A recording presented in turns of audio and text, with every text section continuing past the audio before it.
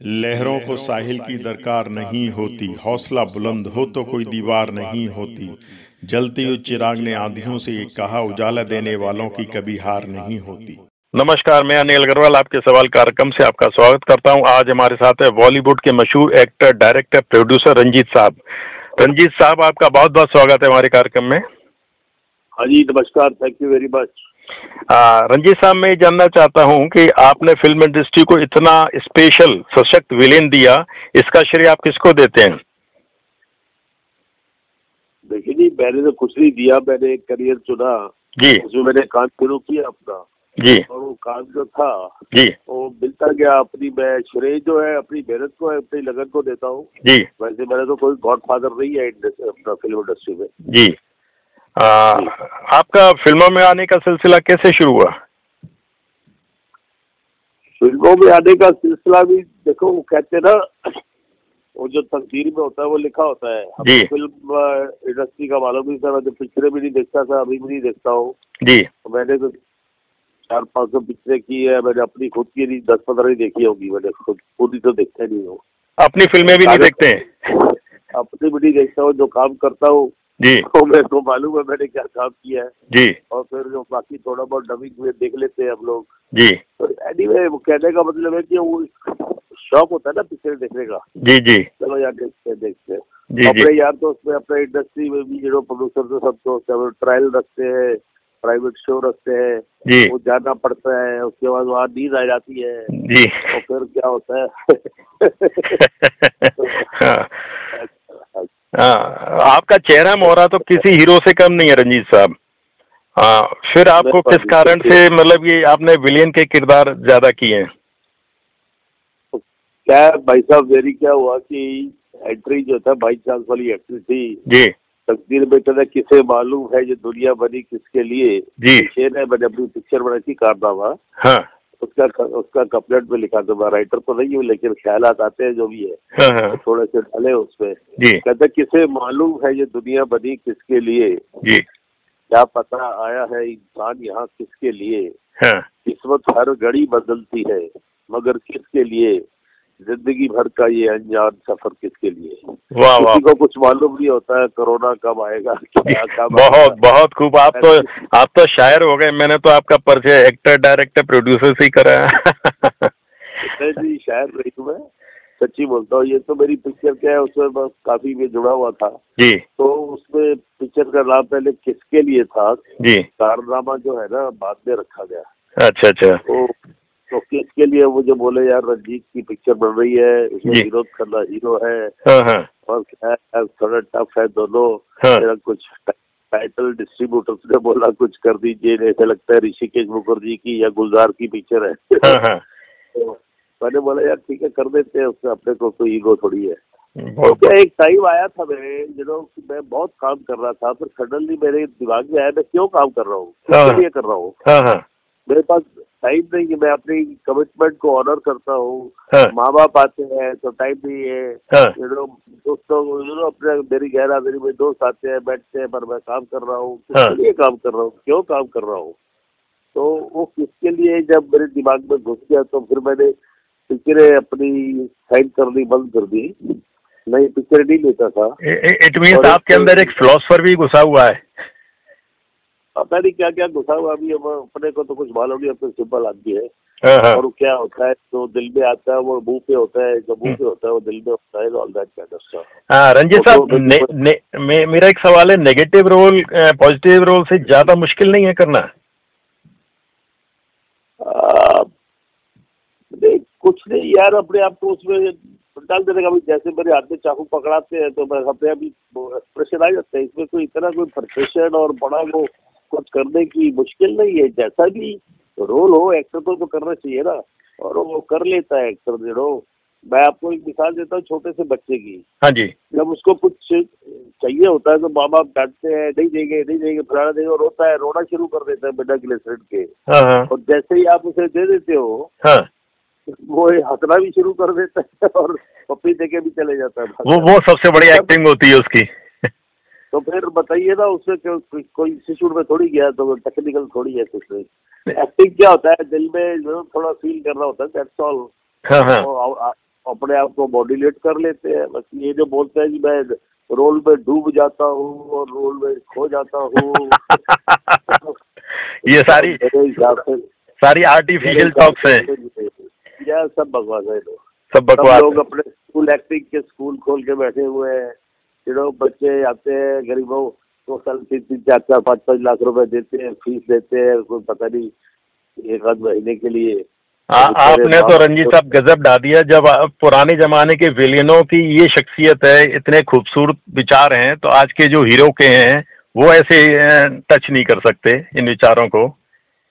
कितने बहुत मैंने आपसे कहा ना कि दुनिया किसके लिए बनी मालूम नहीं है। हाँ हाँ, तो सबके अपने अपने विचार है। अभी देखिए लेटली बेचारा ये क्या नाम है उसका, सुशांत राज। हाँ हाँ, बहुत ही। मैं तो उसके साथ काम नहीं किया, हाँ लेकिन क्या देखिए बात सुने, बेचारा बोलने का मतलब ये उस आदमी ने अपनी जान ली, क्यों हाँ, ली, कैसे ली, हाँ, ये चीज अंदर की बात, बेडरूम की बात किसी को मालूम नहीं है। ठीक है। अभी कोई मैं बोलता रहा कि उसने गलत किया, उसने सही किया, जब सारा किया, अरे उस वक्त ये एक मोमेंट होता है। उस मोमेंट पे अगर आदमी सोचे ले ना कि मैं अपना या मर्डर नहीं कर रहा है या सुसाइड नहीं कर रहा है, तो वो एक मोमेंट होती है, उसमें निकल जाता है। वो निकल जाता है, वो सेफ हो सकता है आगे। हाँ, अब मान लो मैं किसी का मर्डर कर रहा है और मेरे दिमाग में आई यार मैं क्यों मर्डर कर रहा हूँ, वो मोमेंट निकल गई ना, क्यों का जब आ जाता है ना तो बात रह जाती है। अब उसने क्यों किया, किसने किया, जवान लड़का था, सारी जिंदगी आगे पड़ी थी। और कई आजकल सुनने में आया कि लोग बोलते हैं जी उसको पिक्चरों में लेके निकाल देते थे। अरे यार वो तो आज की बात थोड़ी है, वो तो साला कब से चला आ रहा है यार। सिलसिला पिक्चर में और परवीन भाभी को लेके साला राखी को निकाल दिया। अब ये तो लाइफ के स्ट्रगल है, लाइफ के स्ट्रगल है। इसको रेखा को कर लिया, सिलसिला में साइन कर लिया ताकि प्रोजेक्ट बन जाएगा, और उसमें परवीन भाभी बेचारी रोती थी उसको लेके निकाल दिया। बड़े बड़े प्रोड्यूसर, बड़े बड़े डायरेक्टर्स हैं, एक्टर्स हैं, कोई बॉदर नहीं करता है, सबको अपनी अपनी होती है। नहीं, ये तो इसका मतलब ये होता सारे भिखारी सुसाइड कर ले, फिर इसका मतलब तो जो भीख मांग रहा है वो तो फिर सुसाइड कर लेगा। वही तो बोला ना, एक मोमेंट की आती है, उसमें कई चीजें होती है लाइफ के अंदर, मेरा ख्याल है। तो हमको भी कई बार गुस्सा आता है, कई बार घर में भी बीवी से भी 10 दिन बात नहीं करते हैं। तो कहने का मतलब यह है कि एक तो मोमेंटरी चीज होती है और फिर ईगो होती है, फिर क्या होता है, डिप्रेशन होता है। क्या नहीं, मैं इस बात से मैं आपकी सहमत नहीं। 10 दिन आपने कहा, 10 दिन 9 दिन से ज्यादा नहीं आप गुस्सा हो रहे होंगे।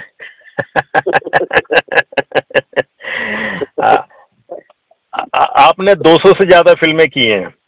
आप अपनी सबसे 400-500 पिक्चर कर लिए, पता नहीं ये पुराना कोई छपा हुआ है 200 से। ओह सॉरी आप तो जब से नहीं, आप क्या तो सॉरी बोलते हो, ये वैसे साइक्लोपीडिया क्या बोलते हैं, विकीपीडिया, उसमें से लोग ले लेते हैं।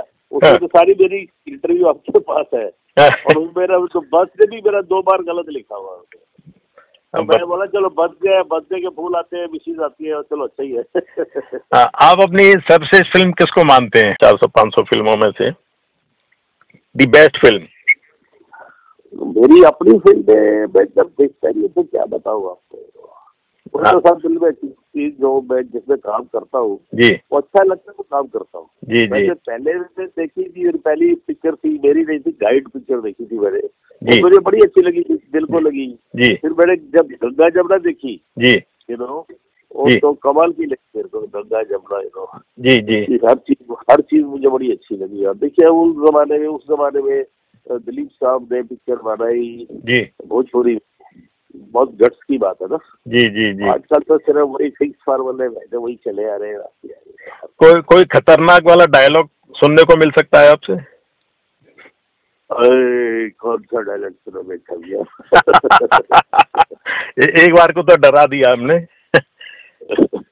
रंजीत साहब, कभी किसी बड़े एक्टर के सामने या किसी के सामने नर्वसनेस फील हुई एक्टिंग करने में?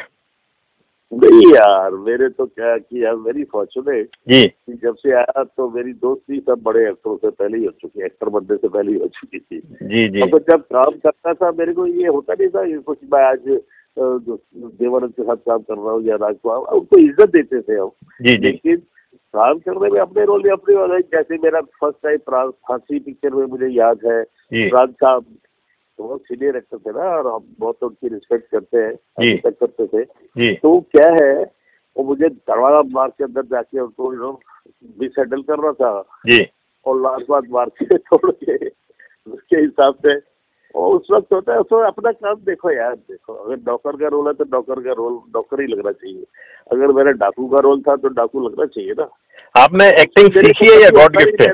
मेरा क्या होता है ब्रदर, मेरा स्विच ऑन स्विच ऑफ। जी, अभी लड़की का रेप कर रहे हैं स्क्रीन पे हीरोइन का, जी, जैसे शॉर्ट कट होता है फिर हम आपस में बैठे बातें करते हैं। जी, जी, तो ऐसी कोई आज मैं रेप के मूड में कोने में कुर्सी में बैठ जाता हूँ तो वो नहीं होता है। आपने एक्टिंग सीखी है, गॉड गिफ्ट है ये? हाँ मैं तो खुद ही बोलता हूँ, अगेंस्ट बोलता हूँ। तो एक्टिंग का भी शौकीन नहीं था, बाई चांस मैं एयरफोर्स में ज्वाइन किया था। एयरफोर्स से जब मैं निकाल दिया गया जी, तो ऐसे ही कोई मिल गया, उसने मुझे बोला फिल्मों में काम करोगे। मैं सोचा शायद मजाक कर रहा है। अच्छा, बाद में पता क्या वो सीरियस है, तो हमने किसी को बताया नहीं था जी, क्योंकि लोग मजाक उड़ाते ना, देखो शक्ल नहीं वजह नहीं, साला एक्टर बनना चाहता है, हीरो बनना चाहता है, बोलता है। मुझे आपकी लावारिस फिल्म बहुत पसंद आई थी अमिताभ बच्चन जी के साथ। या किसी को कुछ पसंद है, किसी को कुछ पसंद है, अपनी तो ऐसे तैसे गुजर गई है, आपका क्या होगा जला दे वाली। आपने टीवी सीरियल्स भी किए हैं, आप कंफर्टेबल फिल्मों में रहते हैं या सीरियल्स में? सीरियल्स में एक कैरेक्टर क्या होता है कि जब से ये सीरियल्स बनने शुरू हुए जी, जो एक स्टेप लग जाते हैं ना मूवीज में, जी, वो सीरीज में कुछ कैरेक्टर करने का मौका मिलता है। जी, तो उसमें भी मैंने कॉमेडी से शुरू किया था, जी, तो चला था शुरू से क्या जी, तो फील करते हैं। देखो जब विलेन का रोल घर पे आते हैं तो घर पे हम कोई वो सेल थोड़ी करते रहते हैं गुस्से में ऑल दैट। जी, जी, तो मैं देखिए मैं विलेन हूँ, मैंने शराब पीता हूँ ना सिगरेट पीता हूँ ना, मुझे मैंने नॉन वेज को कभी टेस्ट ही नहीं किया है, मुझे मालूम ओहो, नहीं है। Very good, very nice. तो नाम का विलन हूँ तो पिक्चरों में। तो भगवान भी बोलता होगा ये कैसा विलन बनाया मैंने, ना शराब पीता है ना सिगरेट पीता है ना बात खाता है, साला बेकार में लानत ऐसा विलन बनाए। और चला में I respect ladies women all that. अरे वेरी गुड, वेरी मेरा आपने मेरा कभी सुना ऐसा लोगों को, आप सुनते होंगे जी, पढ़ते होंगे, जी, जी, मेरा कभी ऐसा लिंकअप नहीं आता। बहुत बहुत बढ़िया। मतलब रंजीत ने दारू पी के वहाँ किसी लड़की को छेड़ दिया, ये कर दिया, कभी नहीं। आप देखिए कभी कहीं ऐसा नहीं होगा।